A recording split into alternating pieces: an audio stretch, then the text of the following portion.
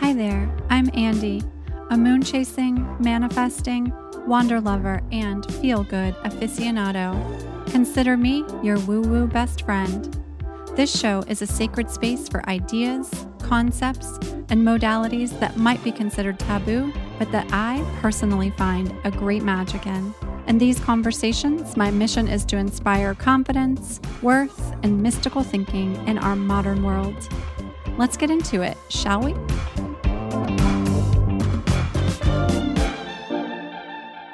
Hello, my friends. Welcome back to the show. We are here on your Woo Woo BFF. I have a guest today, and we're having a conversation about some topics that we really have not spent time on yet on this show. We're going to be talking about spiritual parenting. We'll be having a conversation about a modality, an education system, an education style that is based in spirituality. It's a spiritual-based education philosophy. It's called Waldorf education. You may have heard of it. If you're a parent, it may be something that's kind of buzzing around in the parenting circles that you are in.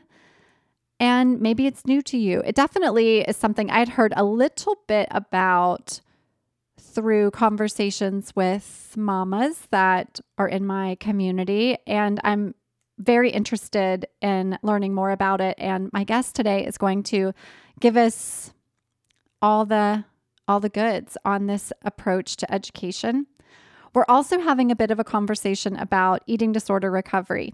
My guest is an advocate for people through a healthy at every size lens. And she personally went through an eating disorder experience herself. And so we are going to be talking a bit about that. So I wanted to give you a heads up if that's something that might be triggering for you. I invite you to listen in and to allow yourself to connect into the conversation in whatever way feels good for you.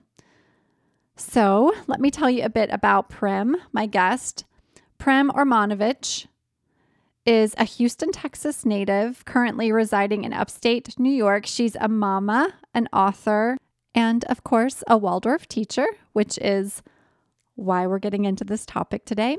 She recently published her first book of poetry, a book called Knotted, which captures her journey through a chaotic childhood, eating disorder recovery, sexual abuse, motherhood, forgiveness, and healing. She's currently undergoing coach training with Light Your Leadership to further develop herself as a spiritual leader and to help people hone the power of their language and attention to set goals and a vision for their life. Prim is a longtime blogger and podcaster. She started her podcast and blog journey writing and talking about eating disorder recovery and intuitive eating. And she currently runs a motherhood podcast with her friend and mine as well, Carson Dupree, which is how we were connected, where they discuss all things woo-woo parenting. So let's get into it. I'm excited to share with you this conversation with my new friend, Prim. Here we go. Hello, Prim. Welcome to the show. How are you? Good morning, Andy. I'm so good. How are you? I am well. I am looking forward to this conversation. So you and I have been chatting a little bit before we got started about the topics we are going to spend some time on today, and it's going to get juicy. It's going to get deep and juicy, and we're going to talk about quite a variety of topics. So I'm looking forward to it. Yeah, I love deep and juicy. So. Yeah, me too. Okay, so before we get going, we always start with a bit of astrology on this show. So if you can share with us your sun, your moon, and your rising sign. And we have a running joke that everybody on this show is a Capricorn. So I'm like now I get really excited. I'm like, ooh, what's it gonna be? Oh, I'm going to break the cycle. So I'm an Aquarius. I'm an Aquarius sun. My birthday is the day after Valentine's Day. Aww. And I remember as a kid feeling very jaded about that because I would get all the leftover Valentine's decorations at my birthday party and stuff. And I'm a Pisces moon. and a Gemini rising. And Ooh. I do actually have a few planets in Capricorn, but I have a lot of mostly air in my chart. So I have a lot of Yeah. Gemini and Aquarius. Yeah. So much dreaminess. So much dreaminess in your chart. Yeah. Yeah. It makes sense. Yeah, we It'll line up. yeah, it just what I know about you thus far, it completely lines up, and I love that you're breaking the cycle so we don't actually have to change the name of the show to your woo woo best friend Who's a woo woo Capricorn? conversations with Capricorns. Right.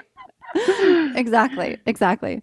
Okay, beautiful. Okay, so Prim, tell me a bit about your story. We're going to talk about quite a few topics today, but I'd love to just start with your story, a background on you. We had your podcasting partner, Carson, on early in the show. She was one of our very first guests, and Carson is Hmm. obviously a friend of mine from my Nashville days. And so I know you have a beautiful podcast that you share with Carson. And so tell us about that, and then just give us a bit about your story, your background.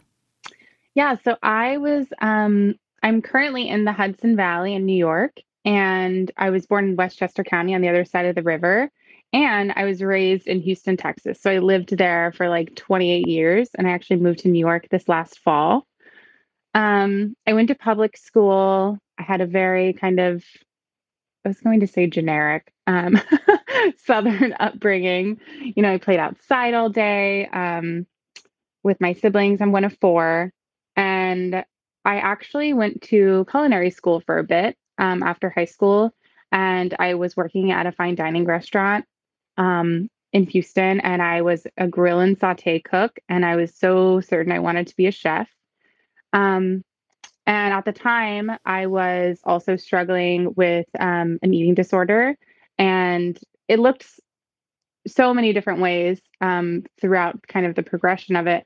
And actually, how Carson and I got connected is so she's sister-in-law to a band that I love, the Isley, and they're all, siblings. And she's married to their youngest brother, Colin Dupree. And so I kind of found her through them when her and Colin first started dating. And sorry, Carson, if you're listening to this, you're like, Prim, why are you talking about my whole life? Anyway, so that's kind of how I got connected with her she had a blog at the time about her eating disorder. And it was the first time that I had seen someone really share about it publicly. And I was really Yeah. inspired by that and felt very validated in having read a similar experience of someone that was close in age.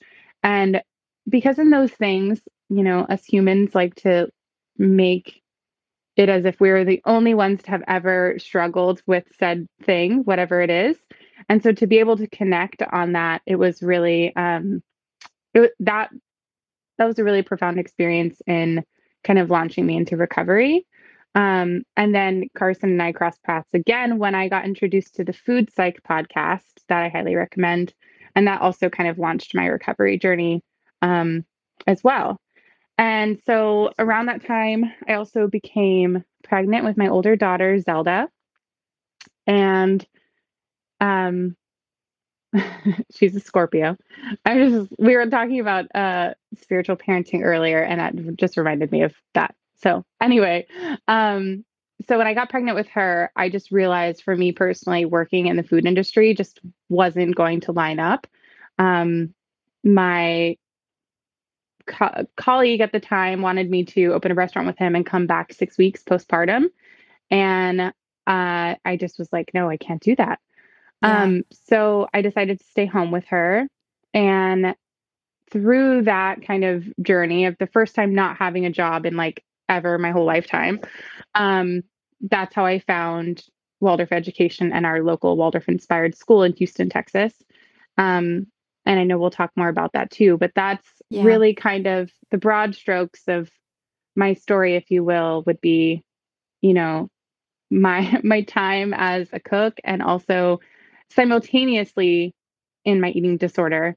Um, and then kind of coming out of that with becoming a mother and I'm also stepmother and coming into this work as a teacher and I think that was really the kind of slow spiritual awakening, the very beginning of it. Got it. Yeah. We'll talk about all of these things. We'll talk about I want to talk about your experience as a Waldorf teacher and what that is, because I know, as you and I were talking before the show started, before we started recording, it is something that perhaps people have heard about. It's a little bit of a buzzy word around in the education circles, and so I'd love to talk about that and the spiritual parenting piece too. You know, in full disclosure, Ben and I are having conversations now about potentially having a child, and we've been through fertility testing and all sorts of stuff because I'm older. I'm past 40, so we're like working through what that's going to look like. And we are also sitting down and going, okay, what time of year do we want an Aries child? Do we want a Taurus child? And mostly it's like kind of a joke, but we're like, well, what would this be like? What would this be like? So Oh my gosh. there's a little bit of that in the conversation going on with Andy, us. I have to tell you, that was 100% of the conversation when we were deciding to have kids. I Yeah. was like, when we were planning for Zelda, I was like, I want a Libra. Every Libra I've ever met is so nice, and I just want a Yes. Libra. And then I got a Yes. Scorpio. And Yeah, then that's the thing. That's the trick, is like you might be shooting for Aries and then you get a Taurus. I love a Taurus. yeah, Ben is a Taurus. Do I want to live with two Tauruses? I don't think so. yes. I'm a And Taurus then moon. Do I want three of us? I don't think so. and then when we were planning for Sage, my younger one, my stepdaughter is a Leo, and she is like Leo. And I remember being Hmm. like, Philip, I can't handle another Leo. And he's a Leo. So it's just, you said it's a joke, but like, I feel like the joke's on me for trying to control their Yeah. birthdays. I was like, this is what I get. I Right. get the opposite of what I Yeah. want. Yeah, no, I think that that's right. It's like, it's a joke because the universe is going to do what the universe is going to do, or God or source Exactly. or whatever you call it. And so, yeah, we've been having the conversation and we're like, okay, Aries would be lovely, but if you miss the window just slightly, then what happens? And then we're like, a Cancer would be amazing. I'm a Leo sun, and so we're like, but if you miss that window just slightly, then you get another Leo in the household. So, or maybe a Virgo. And I don't even know what I would do Mm, with a Virgo. So, yeah. yeah. Yep. Yeah. We're having that Totally. exact same conversation. And the joke will be on us because ultimately They're we going don't to control how choose that what they're goes. going to choose when they Right. come to incarnate. Yeah. Yeah, exactly. Exactly. It's not going to be up to us for sure. For sure. So we'll talk a bit about spirituality and parenting, and then we'll definitely have some chat time around your recovery process, and I'd love to hear a bit about that too. So let's get into it. So let's start with let's talk about Waldorf and Waldorf education. So you are a Waldorf teacher, and that's Hmm. a background that you have and a training that you have from your experience in Houston. So tell us, what is a Waldorf education? What does that mean? What does it look like? What happens in a Waldorf school? So Waldorf education came out of the post World War One Europe. Um, there's this impulse around alternative education at the time, and Waldorf education was started by a man named Rudolf Steiner, who's an Austrian um, philosopher. And there is a branch of philosophy called anthroposophy, which is kind of the bedrock of what Waldorf education is built on. So we don't teach anthroposophy to children. We don't, indoctrinate them with anthroposophy. And yet, anthroposophy is kind of the source that the teachers um, learn from and tap into. So when I say it's a spiritual education modality, that's how I think of it, is that, I mean, every human being is a spiritual being, and the teachers are really encouraged to have their own individual spiritual practice, because we recognize that working with children, and I'm an early childhood certified Waldorf teacher, which is birth to 7, um, is really a spiritual and soul giving. I almost want to say sacrifice. You're really giving part of yourself in presence of this child and whoever they are, however they came to incarnate onto this earth plane. And so to have that strong spiritual connection like in and up, as I would say, helps us Mm-hmm. be who we need to be and who we are for the child who they are. Um, and that's a little bit deeper. But so on the whole, Waldorf education really aims to educate the whole child. And that often gets kind of deduced down to the head, the heart, and the hands. And we recognize that young children learn solely by imitation. So, Mm. when I was a kid, I remember hearing my parents say, like, do as I say, not as I do.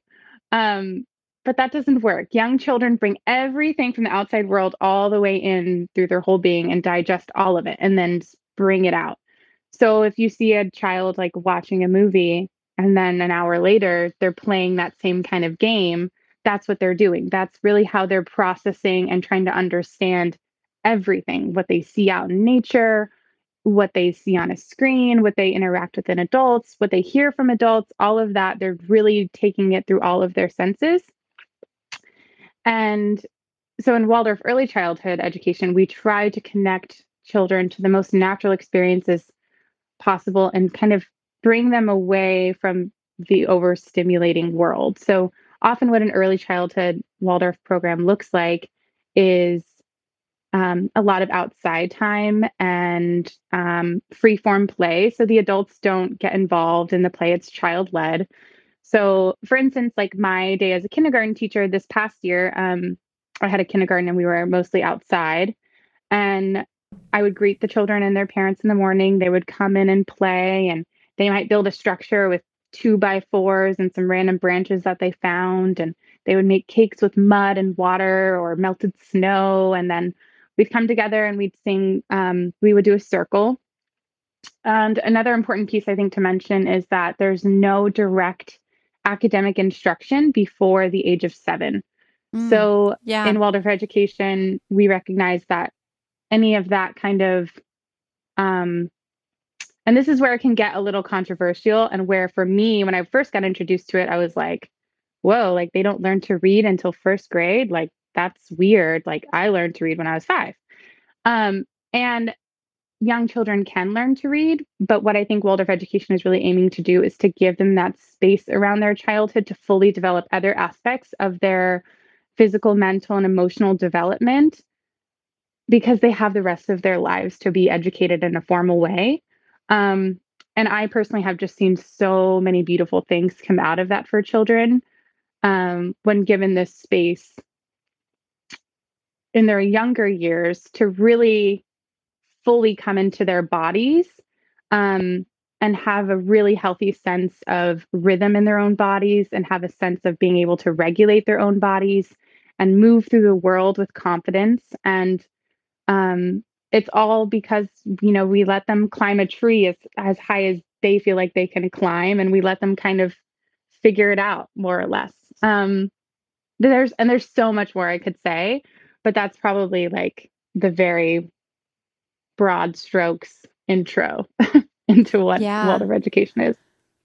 What I find to be interesting, and I'm sure there's a correlation somewhere in here, is that so in when we consider how we are imprinted in terms of the behaviors, the patterns, the belief system that we ultimately have as human beings, it's like 90%, I think something like that is the percentage. 90% of our belief system is established before by the age of 7. By the age of Mm, 7, like whatever it is that we believe to be true about ourselves and our lens on the world, we have we have received that by the age of 7.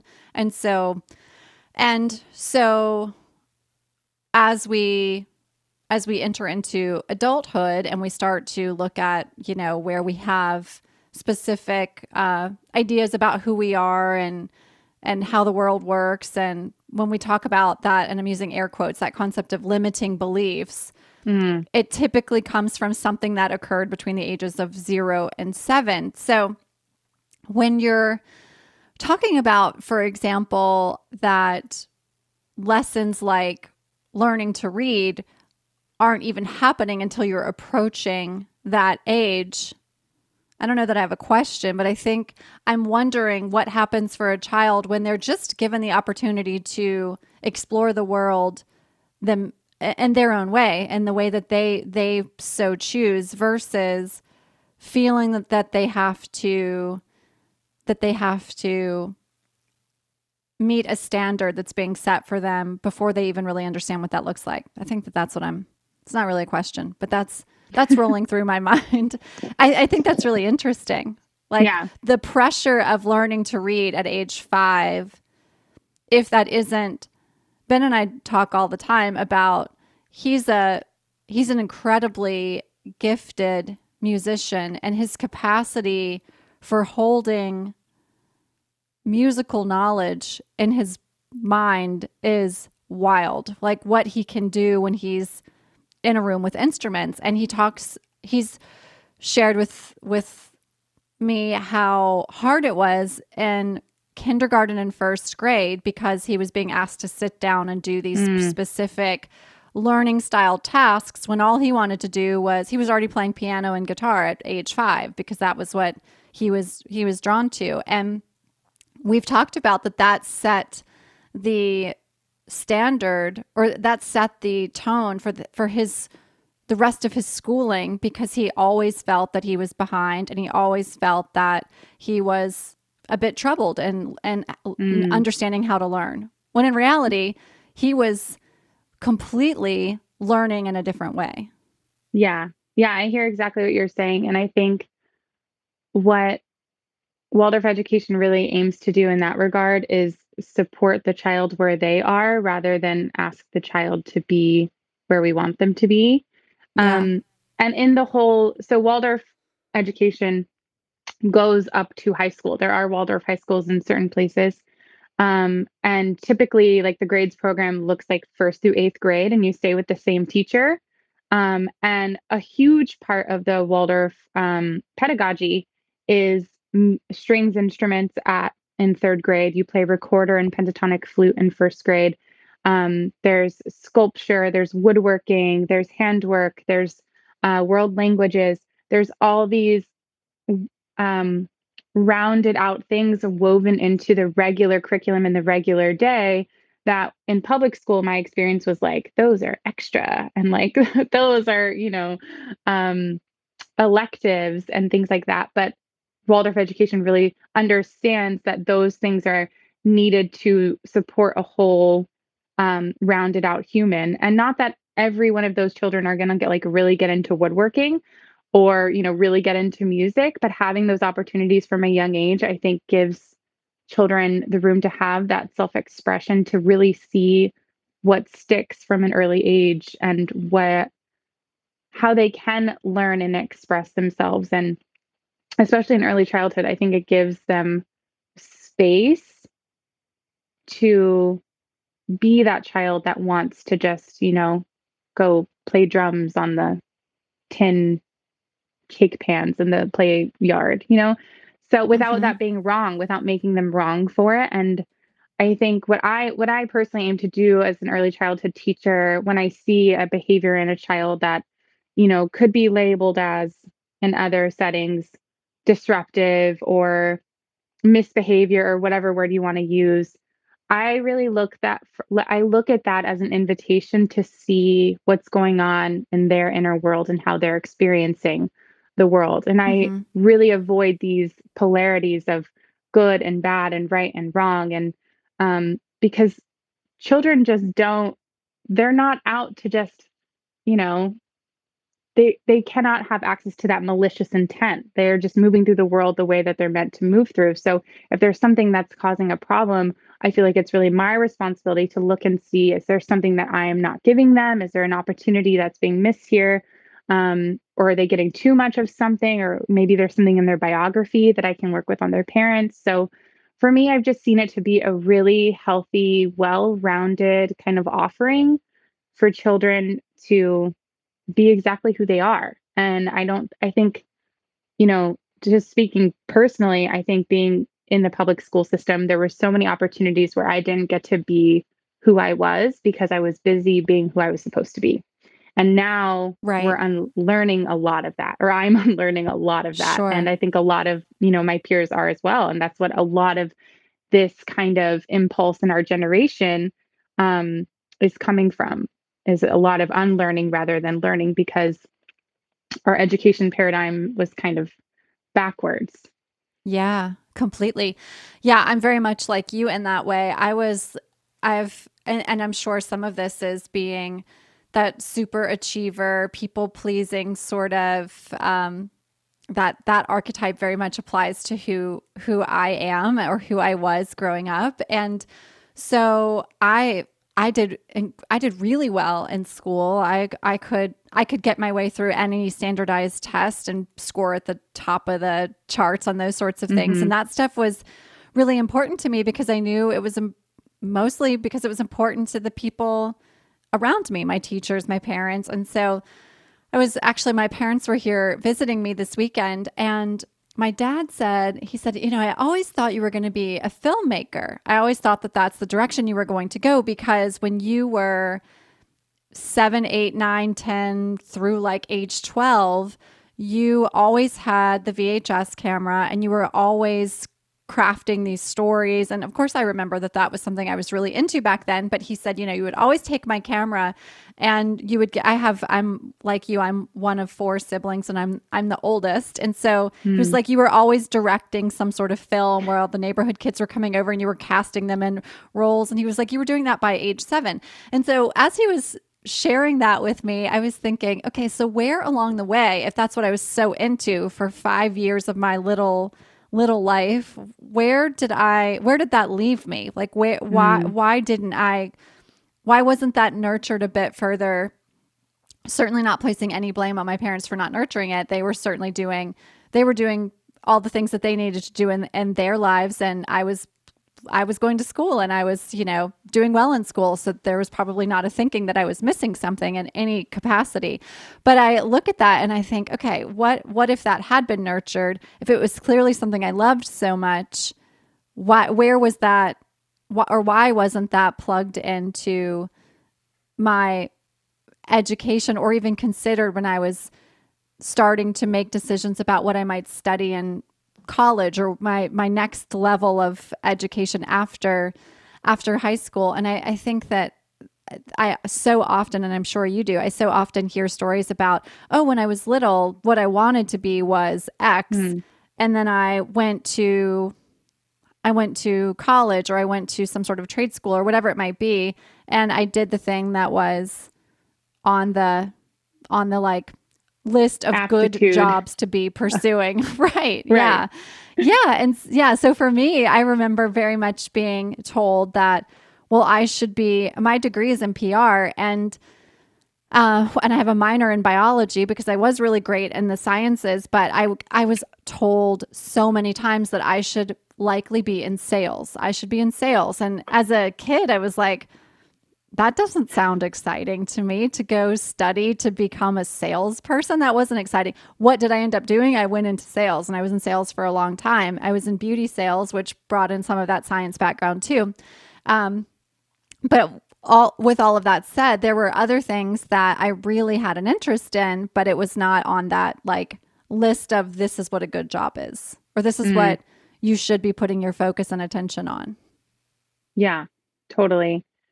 And I got that a lot from my parents, I think, with like, I remember went from a young age wanting to be a cook or a chef, and my dad being like, well, that doesn't make any money unless you own the place. And just like having that in my head. So then you're just like, I don't, when I was a child, just everything that grown up said, it was just like, oh, okay, well, that just must be the end all be all. Like, that's Yeah. just the way the Yeah. world is, Yeah, so I think I really love Waldorf education for the really just space that it gives children through all of their ages of development, um, not only early childhood, to express really who they are. And my daughter, she'll be 6 in November. She says to me that she's like, I'm not a Waldorf kid, I'm an artist. I was like, well, if you think you're gonna be, I obviously don't say this to her, but if you think you're gonna be an artist by going to public school. Like, I'm not that there's anything, and I want to be clear here. I don't have a superiority complex over Waldorf education and public school. I would really love to see our public school system on a whole shift Yeah. and meet all kinds of children in all different kinds of ways. There's so much in the world, like the realm of that we could talk about, completely unrelated to Waldorf education, the preschool to prison pipeline alone. And what I mean by that is, from my experience in public school, like you said, with the standardized testing, and there, I mean, I have compassion for those teachers and for that Sure. system Of and for the course. people that are in that system. Because I really think it's a flawed system, and I don't hold, nothing against the individuals. Sure. And like as a writer from a very young age, that part of me was only nurtured around like writing standardized testing time. And when there were other times where I wanted to just daydream and like write characters and little, um, short stories or whatever, it was considered off task or disruptive. And so those kinds of things can just be, for lack of a better word, beaten out of children rather than kind of given space to explore them, because the system is just not designed to have that much space, because they have to get X, Y, and Z done in a 6 hour day and they have 30 children. So I Yeah. totally understand that. And I aim to give my children a Waldorf education or some sort of private school or even homeschooled approach or whatever it was, just so that they could have more freedom around self-expression. That is my goal in parenting them through their education. So if someone is interested in this style of education and perhaps they live in an area where there isn't a Waldorf school or it's not something that they could enroll their child into, what are some tips that you have or some recommendations that you have from a parenting perspective in regards to incorporating some of the Waldorf approach into the way that you just operate as a day-to-day parent if they can't attend a school that offers Yeah. this education? Yeah, that's a really good question. So firstly, a book that just came to mind that I'm actually rereading, especially for like school age children, it's called Simplicity Parenting by Kim John Payne. And he was a Waldorf teacher. And he's also a child psychologist and researcher. And that whole book kind of lays out the idea of simplifying the child's experiences and where we see children often struggle through these moments of overstimulation, whether that be overstimulation because they have like 5 sports to go to after school, or a lot of TV time or a lot of adult conversation, or whatever it may be, and how it manifests in children through different challenges that it can look like in your children. So that's one book and really good resource. And then the one thing that I cannot say enough about is rhythm, a home rhythm, a healthy rhythm for your child and for you. For me personally, I think it works really well. Um, Rhythm is really the foundation of one of the foundations of the early childhood approach in a Waldorf school, um, and even into the grades as well. And when I say rhythm, I mean not a timed out schedule, but a flow through the day where the child feels safe because they know what comes next. And Mm-hmm. it gives them a sense of confidence because they know that after they're done eating breakfast, they walk over to the trash can, put their food in the trash can or the compost, or the sink or the dishwasher or whatever it is set up, and then they go do the next thing, they go play. And what I often give as advice for parents around rhythm, especially with young children, is to just kind of see what your day normally looks like and maybe journal about it. And then, like, what is the like quote unquote natural rhythm of your day? And then where could you maybe add something to bring it together a little bit? So, the rhythm that we use in the early childhood Waldorf school is a balance between what we call an in breath and an out breath. So, an in breath is something that you're kind of calling them into. So, that would be story time or a puppet show or circle time. And at home, that can look like, you sing Twinkle, Twinkle, Little Star, or you play a little hand game with them, or um, just, something to just be with them, and it's calling their attention a little bit. And then an out breath being like, they go play outside, or it's just unstructured. They can go, dig in the driveway, or like, I'm just thinking about what my kids do. Um, those kinds of things. And a home rhythm can be super duper simple. Like, you wake up and maybe you have some like snuggle time in bed, or you read a book, and then you guys go, you drink coffee on the porch and they play in the yard, or just whatever it is, having a sense of kind of like what their day looks like normally, or for the most part, because of course we have crazy days that don't go as planned. And if there's children of different age, I don't mean this as a way of like aiming for perfection, but even just as an inquiry process, just to look at, what is their day always different, or is there some kind of general um, similarity in day to day? Or is there a way that you can offer some kind of rhythm to where they kind of know what comes next? And even if it's just adding in a bedtime routine, that can be, or an evening routine, that can be a huge thing that can help instill this natural ability to self regulate. So the rhythm would be one thing that I really suggest. Simplicity parenting. And I thought of one more thing. Honestly, a really simple thing to do with children of any age is just to encourage them to get outside without getting in the way. And by that, I mean just really seeing what comes out of them authentically. And, or maybe something you could try on is when your child asks a question like, what is the sun really made of? Or some kind of big thing where you want to give them this really intellectual answer, or it would be easy to give them a really intellectual answer, to just be like, I wonder, or like, what do you think? Or something to take off another adult kind of experience and voice that's just being put in their head, and let them kind of have their own, because one day they'll learn that the sun is gas and whatever, like maybe when they're Right. 4, they don't need to learn that. And that's just an example.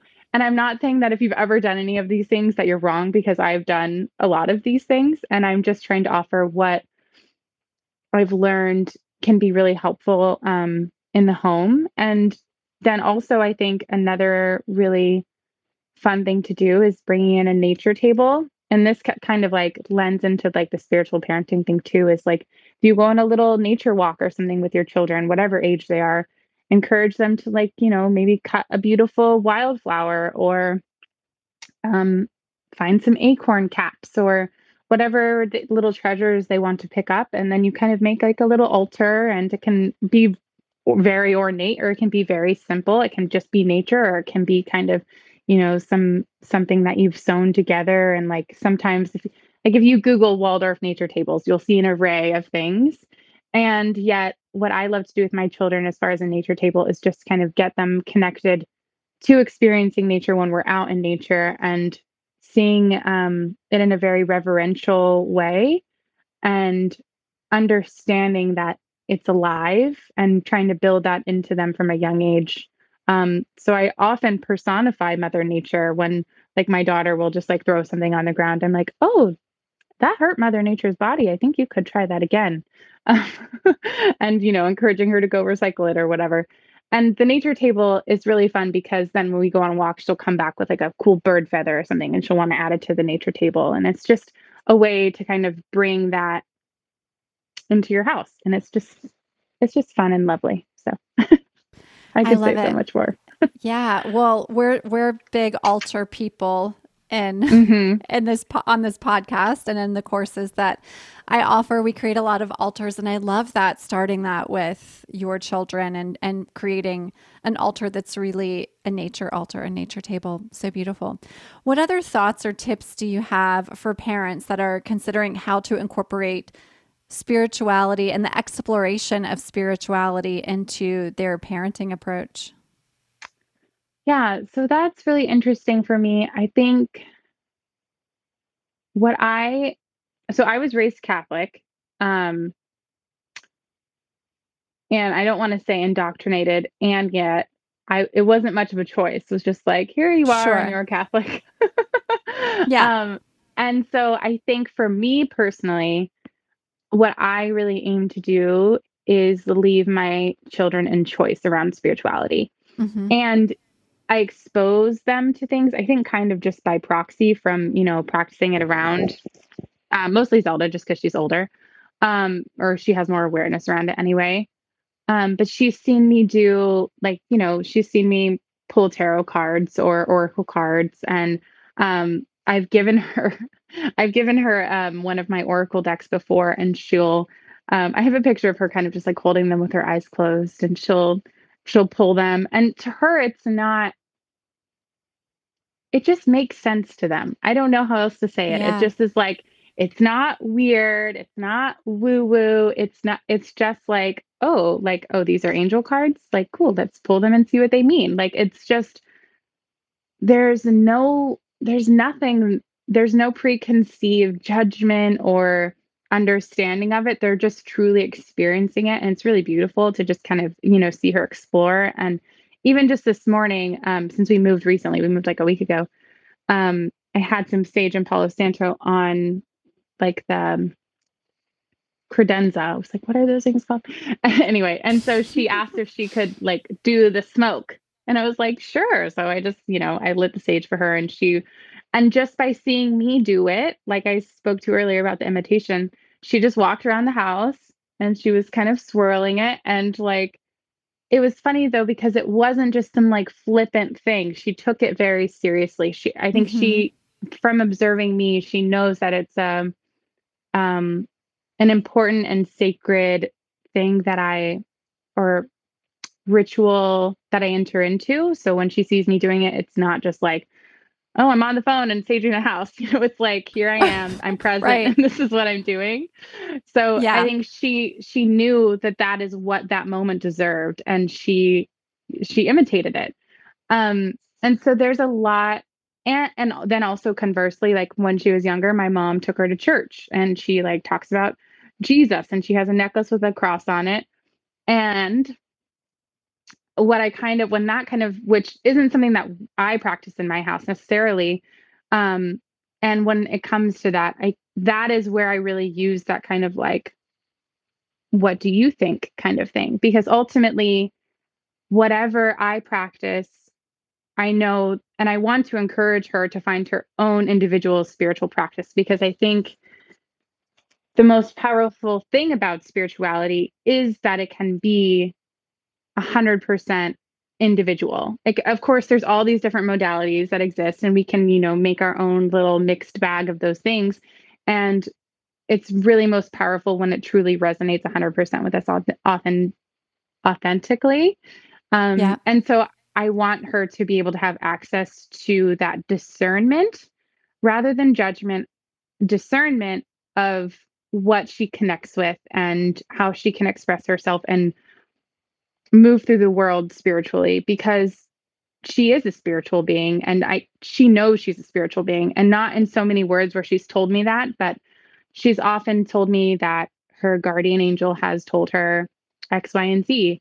Um, she's she is very connected. I know she's very connected, and in general, as a Waldorf like teacher, and part of my practice, we really recognize that the young children are very close to the spiritual world. So it's not Mm-hmm. surprising that she has access to communication with these beings, and I personally really believe it, and I know she does too. Um, and I I try to encourage it in a way to where she feels like it's okay to explore and express, and not in a way of like, you have to do this, you have to do that, whatever it is. Because being raised how I was, um, and I love my mom, and we all were just doing the best we can with what we have. And with being raised Catholic, I wasn't given choice. I wasn't even really given an option to reflect on if that was something that resonated with me or not until I was an adult. Um, and it became more of kind of a rebellion. Um, Yeah. and so just from a young age, I really want to encourage this idea of choice and self-expression with spirituality as well as others, just like I would everything else. Yeah, that's beautiful. I think back to my childhood. We went to a Lutheran church until my parents got divorced, and then all of a sudden it was like a free for all. It was just like everybody was trying to just make it. And I think back to that time period. So that would have been from when I was really young until about, my parents got divorced when I was 13. So until about age 13. And I think back to what I really loved about the church going experience and how that's influenced what I have explored now as a grown person who finds themselves to be incredibly connected to my own spiritual practices. And as you were saying, as you were sharing this, as you were talking about the experience of her going to church and kind of finding out what works for her and finding her own way, even as a little young person, I remember being really tuned in and connected to the hymns, the really Mm, traditional hymns. And it was mostly the sound that I was really connected into. And after my parents were divorced and my parents were finding new churches and things of that sort to explore, when we would go to church where those traditional hymns weren't present, I felt really put off by.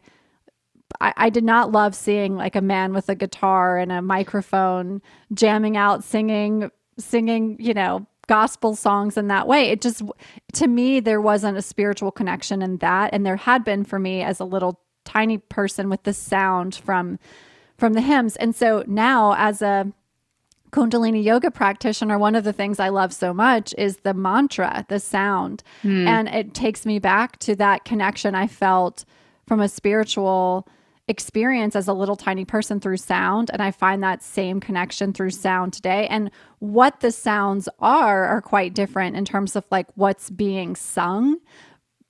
I suppose they're different. Maybe not even as different as I think now that I'm thinking about it. But the attention to connection, spiritual connection through the practice of using sound is the same. And I mm. resonated with that then. And now I'm a practitioner of it now and find it to be a really important part of my spiritual practice. So I think for young children, giving them an opportunity to explore a lot of different approaches and see what they tune into is a really beautiful way of supporting them and finding their own spiritual path. Yeah. I, and like, I think the last thing that I would add to that is just that I really want to bring, it's so funny that like all of this spiritual, whatever, this woo woo stuff is like woo Mm-hmm. woo because it's not the norm. And yet it, it should be, could be, can be the norm, something that people can like, oh, you go to church, I go to yoga nidra, or like, I don't know, Yeah, like it's yeah, just, completely. uh, um, so I really just want to also normalize it to her. So like she knows church and Jesus and, whatever exists. Um, and, her dad's really into stoicism. I'm really into tarot cards and astrology and anthroposophy. And so she just sees all these different things. And I just want them to be kind of like not woo woo and everything's accessible and she gets to Yeah, decide, or they, yeah, both of them. yeah, So, yeah, yeah. that's It's what I all would say. available. Yeah, Exactly. Yeah. yeah. I love that.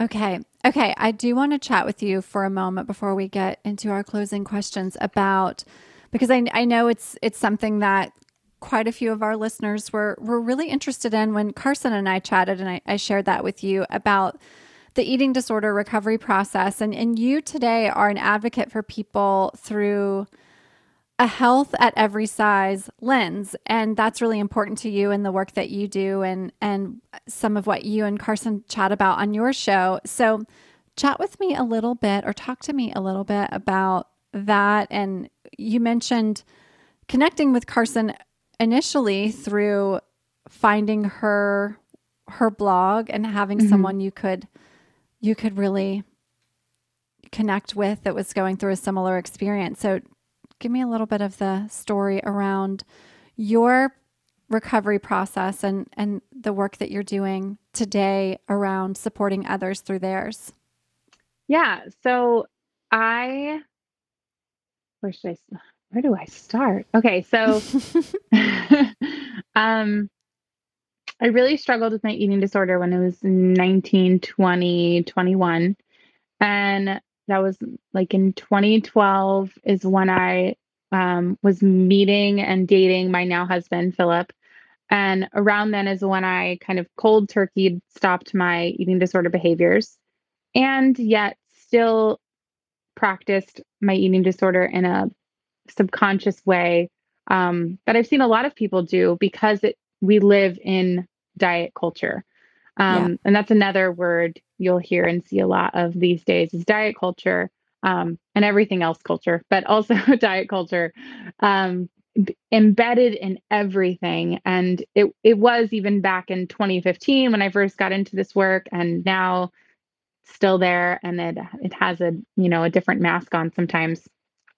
And I got introduced to Health at Every Size through Food Psych, which is run by Christy Hmm. Harrison. And Carson introduced me to that podcast, and I just as a follower of hers.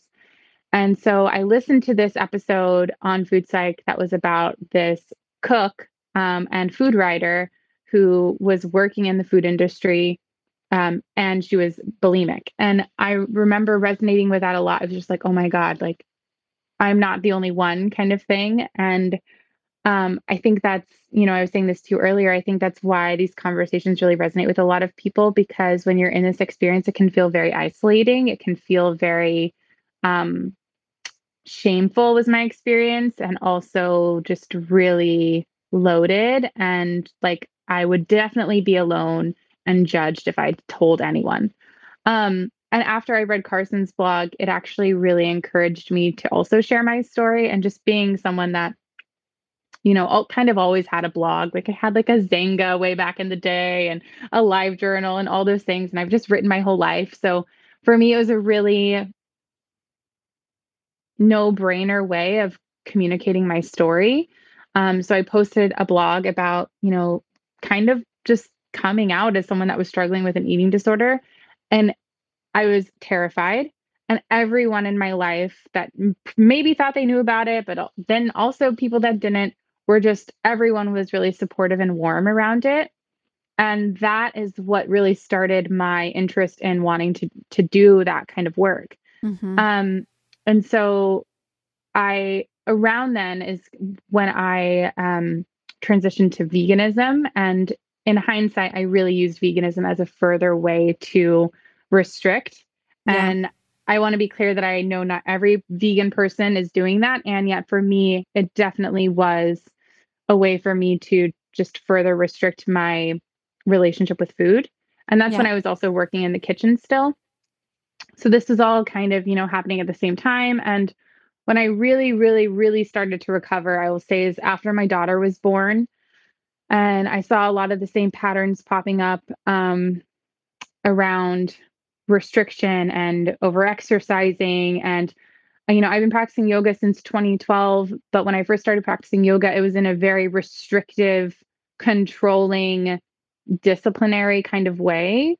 And when I got introduced to the Food Psych podcast, she introduced me to intuitive eating, which is a book and a paradigm now, basically, started by a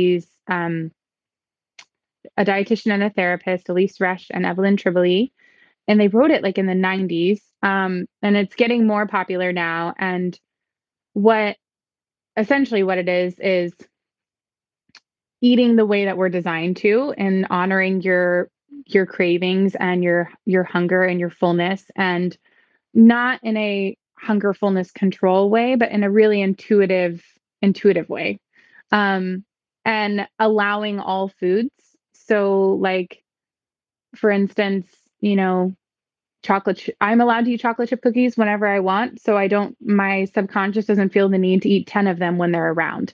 I can Yeah. leave half of a chocolate chip cookie and walk away and feel peaceful about it because I can have another cookie in 10 minutes if I want, or maybe I won't touch it again, for a week. And so that is really where my eating disorder recovery started. And a Hmm. lot of dietitians are using intuitive eating to help eating disorder people recover now, which is really encouraging because I think it just really brings us back to how, a young infant knows how much milk to drink when they're full, or um, there's it's unlearning all of those kinds of stories around like what we should eat, what things are good for us or bad for us, or what's healthy and unhealthy. And really, our bodies are so incredible and so good at self-regulating if we kind of let them.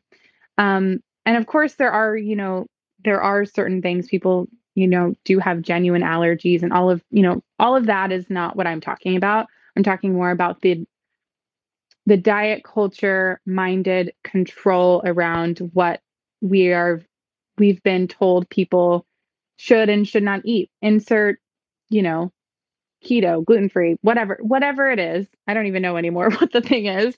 Um, and our bodies really know what we need when we really listen to them. And practicing intuitive eating was the very, very first step of healing my relationship with my intuition on a whole. And I really believe that our bodies are innately intelligent and are communicating to us all day, every day. We're either listening to it or we're overriding it. And I think with food is a really good way to start healing that listening, because your body will also be communicating with you when you're in a conversation or when you are approaching someone, or you're around someone. You'll feel like your chest will get tight, or your stomach will have a knot, or you'll get tingles, or like those are the ways that our body communicates with us. And I really think that's also a layer of our intuition, and that can really help us guide us through our whole life. So like what this work really looked like for me was in 2015, I started a podcast called The Way You Are Project, which is no longer available. So, um, and I just interviewed a bunch of, or it might be, I don't know, I'd have to see. I have the recording somewhere for sure, but I had a lot of conversations with dietitians and fat activists and health at every size activists, and really wanting to put myself in a world where all bodies were accepted, and really understanding that. I mean, of course, this is also a privileged conversation because there's so many layers of that, as well as just a social justice movement in and of itself. But really, that our bodies, every body is different and is going to look different. It's not like under this fat person, under a certain amount of work and restriction of food, you just unzip and one day you're thin and you're thin forever. Like that is Mm-hmm. just a really untrue narrative, that of course a lot of people I believed, and I was just seeing so much harm in that. And so for me, I was really wanting to move into this world where health is seen more on a whole, not just physical health. I think when people hear the word health, they often think like either you're healthy or you're unhealthy, and that means physically healthy. And health at every size also entangles weight from health. You can be fat and healthy. You can be thin and unhealthy. Those things, that is a really nuanced and complex conversation that a lot of people have or the mass consensus have yet to understand. And I think that's Right. one of the goals of this kind of work. So there's so much more in that, and that's a summary. Yeah. Yeah. It's something we could talk about for hours. We really could. Yeah. Yeah. Yeah. And I thank you for sharing that because I think it is something that resonates with people. The women that listen to this show, and we, of course, have all sorts of people who listen to this show, but the women who listen to this show, none of us are immune or exempt from having to have considered our bodies throughout the Hmm. course of our lives in some way through what we've experienced in terms of peer conversations, all sorts of things from society, media conversations, all of it. We've all had to consider our bodies and how our bodies are talked about in some way, and it's a conversation we'll definitely keep having on this show because it's an important one. And in this conversation around intuition and listening to your body, it's a practice that, whether it's in regards to food or just knowing how you truly feel, it's something that we all have an opportunity to tap more deeply into. And it's something we often leave out is Hmm. what is our body telling us? What is our body actually saying? And it is the truest voice of our intuition is what our body has to say. Totally. I 100% agree. Yeah. Okay. Thank you for sharing all of it. Yeah, my pleasure. Yeah. Yeah. Okay. Let's get into these final 5 questions. And we'll start with number 1. The first one is tell us about an object or charm that is special to you. I was reading these and I was trying to think of something that wasn't this, but this is all I can think of. So try it as it may be. The moon, just Oh, um, yeah, I have the triple goddess in negative on, oh my gosh, you can't see it very well. There we go. Um, on my arm tattooed. And I've just in the past few years have really latched on to the archetype and the symbolism and the real moon, and my yeah. connection to her and my own personal divine feminine. So I would say the moon. Yeah. Girl after my heart. Girl after my heart. Me too. Me too. The moon is so obviously such a big part of my life. And it's why I teach a course around it. And Yeah. so beautiful. Okay. Number 2, what is a book that changed your life? Mm. So probably like everyone, The Alchemist was what I was going to originally say. The Yeah. Alchemist. And it's so funny because my best friend tried to get me to read it for years. And we have this kind of understanding between her and I where like we always say like you don't get it till you get it. Um, and I really feel that around this book. Like when I first picked it up, I was like, this is just about a boy that has sheep and it's so boring and I don't get it. How is this supposed to change my life, Mia? What are you talking about?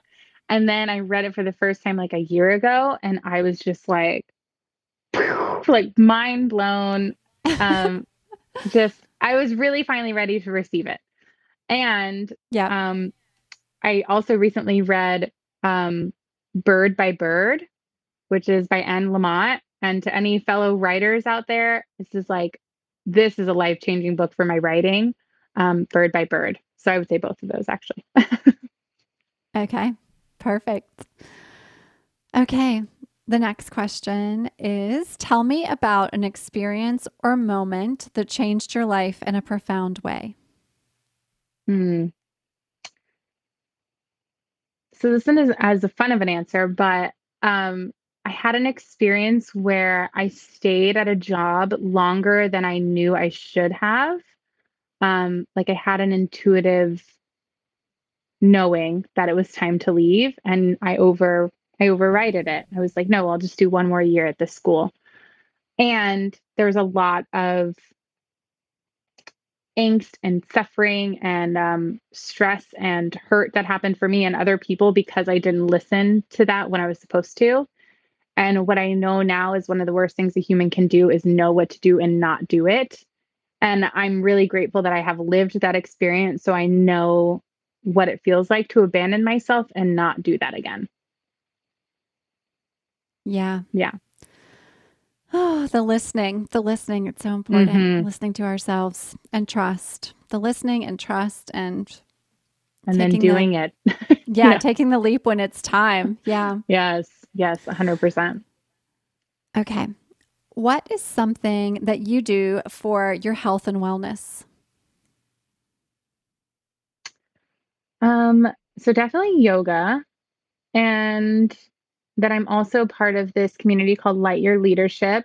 And there are, um, I don't know what to call them other than exercises that really kind of reprogram our human computer. And it's yeah, they're called mind gems. And it's almost like it almost reminds me of like tapping a little bit. It's a little bit of that. And there's like some stuff, but that's really helpful for me as kind of like a daily ritual for me. And then of course, always my yoga practice. Beautiful. Yes, yes. Okay. Tell me about a moment that you knew magic was real. This question is really fun. I loved it when I read it in the email. And I actually asked my best friend, I was like, do you know this for me? Um, she was just like, you know this for you, but I don't know. So anyway, because I thought it was going to be something else. And what I know it is in 2012, I was like a tumultuous 20-year-old. And I wrote in my journal like exactly what kind of partner I wanted after having a bunch of just toxic and unsuccessful relationships. And then like 2 months later, I met my husband, my now husband. Mm-hmm. And it didn't really connect with me for a while. And I went back and like found that journal, I think a couple years after we had been together. And I actually have a poem about this in my book. But I really think I made, like, I always tell people I made him up because I just wrote exactly who he was going to be. And then I met him 2 months later. And that was right around the time that I was introduced to The Secret. Um, take that as you will, but like the very beginning of being like The Secret, like Netflix documentary, Yeah. which I know some people have feelings about, so I don't know. But it at the time it really made sense to me, and it was the first like, okay, I'm gonna try this out. I'm just gonna Yeah. try. Like I really have no expectations. And like when I looked back at that, it was like, oh, like yeah. And now I do that and have done that for literally everything in my life. So Yeah. I mean, The Secret's a great gateway into manifestation. It is like, yeah. it is for most people who have some sort of manifestation practice, they gatewayed in some way through The Secret, whether they read the book or watched the show. I definitely found my way in through that practice or through that book and then the movie too. And then shaped it to be my own Hmm. practice, but certainly found my way in through that. Yeah. Yeah. Beautiful. Okay, so Prim, if folks want to find your work, your book, your show, all the things that you're up to, where shall they find you? I have so many things. Wow. Okay. So my podcast that we've mentioned so far with my dear friend Carson Dupree is called Conscious as a Mother, and it's wherever you get your podcasts. We're on a little bit of a hiatus right now because we're both in the middle of like some big life stuff, but we definitely want to come back for season 3, and we have lots of good content on there already. And then on Instagram, I'm just at Prim Ormanovich, Ormanovich.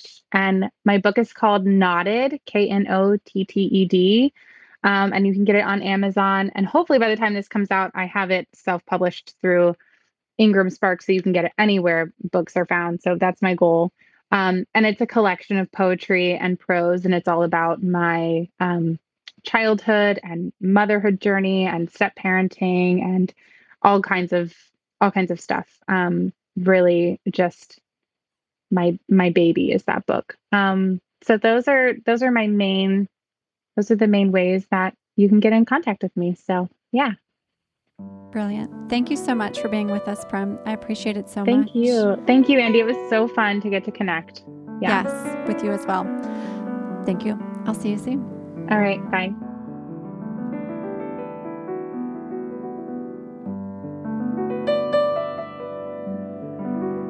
Okay, my friends, we are complete for today. Thank you so much to Prim for joining me. And I want to share this as we close. When we have conversations about topics like parenting, I personally recognize that I know nothing. I have not been in the experience personally.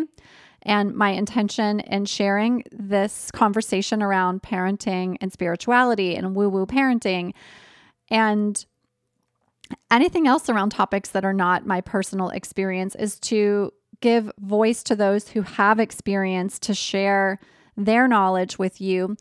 As Prim and I were wrapping up our conversation after I stopped recording, she said to me that she hoped that the way she came across in the conversation didn't feel elitist. And we both recognize that having a choice of where your child goes to school, having a choice of how your child receives an education is an incredible privilege.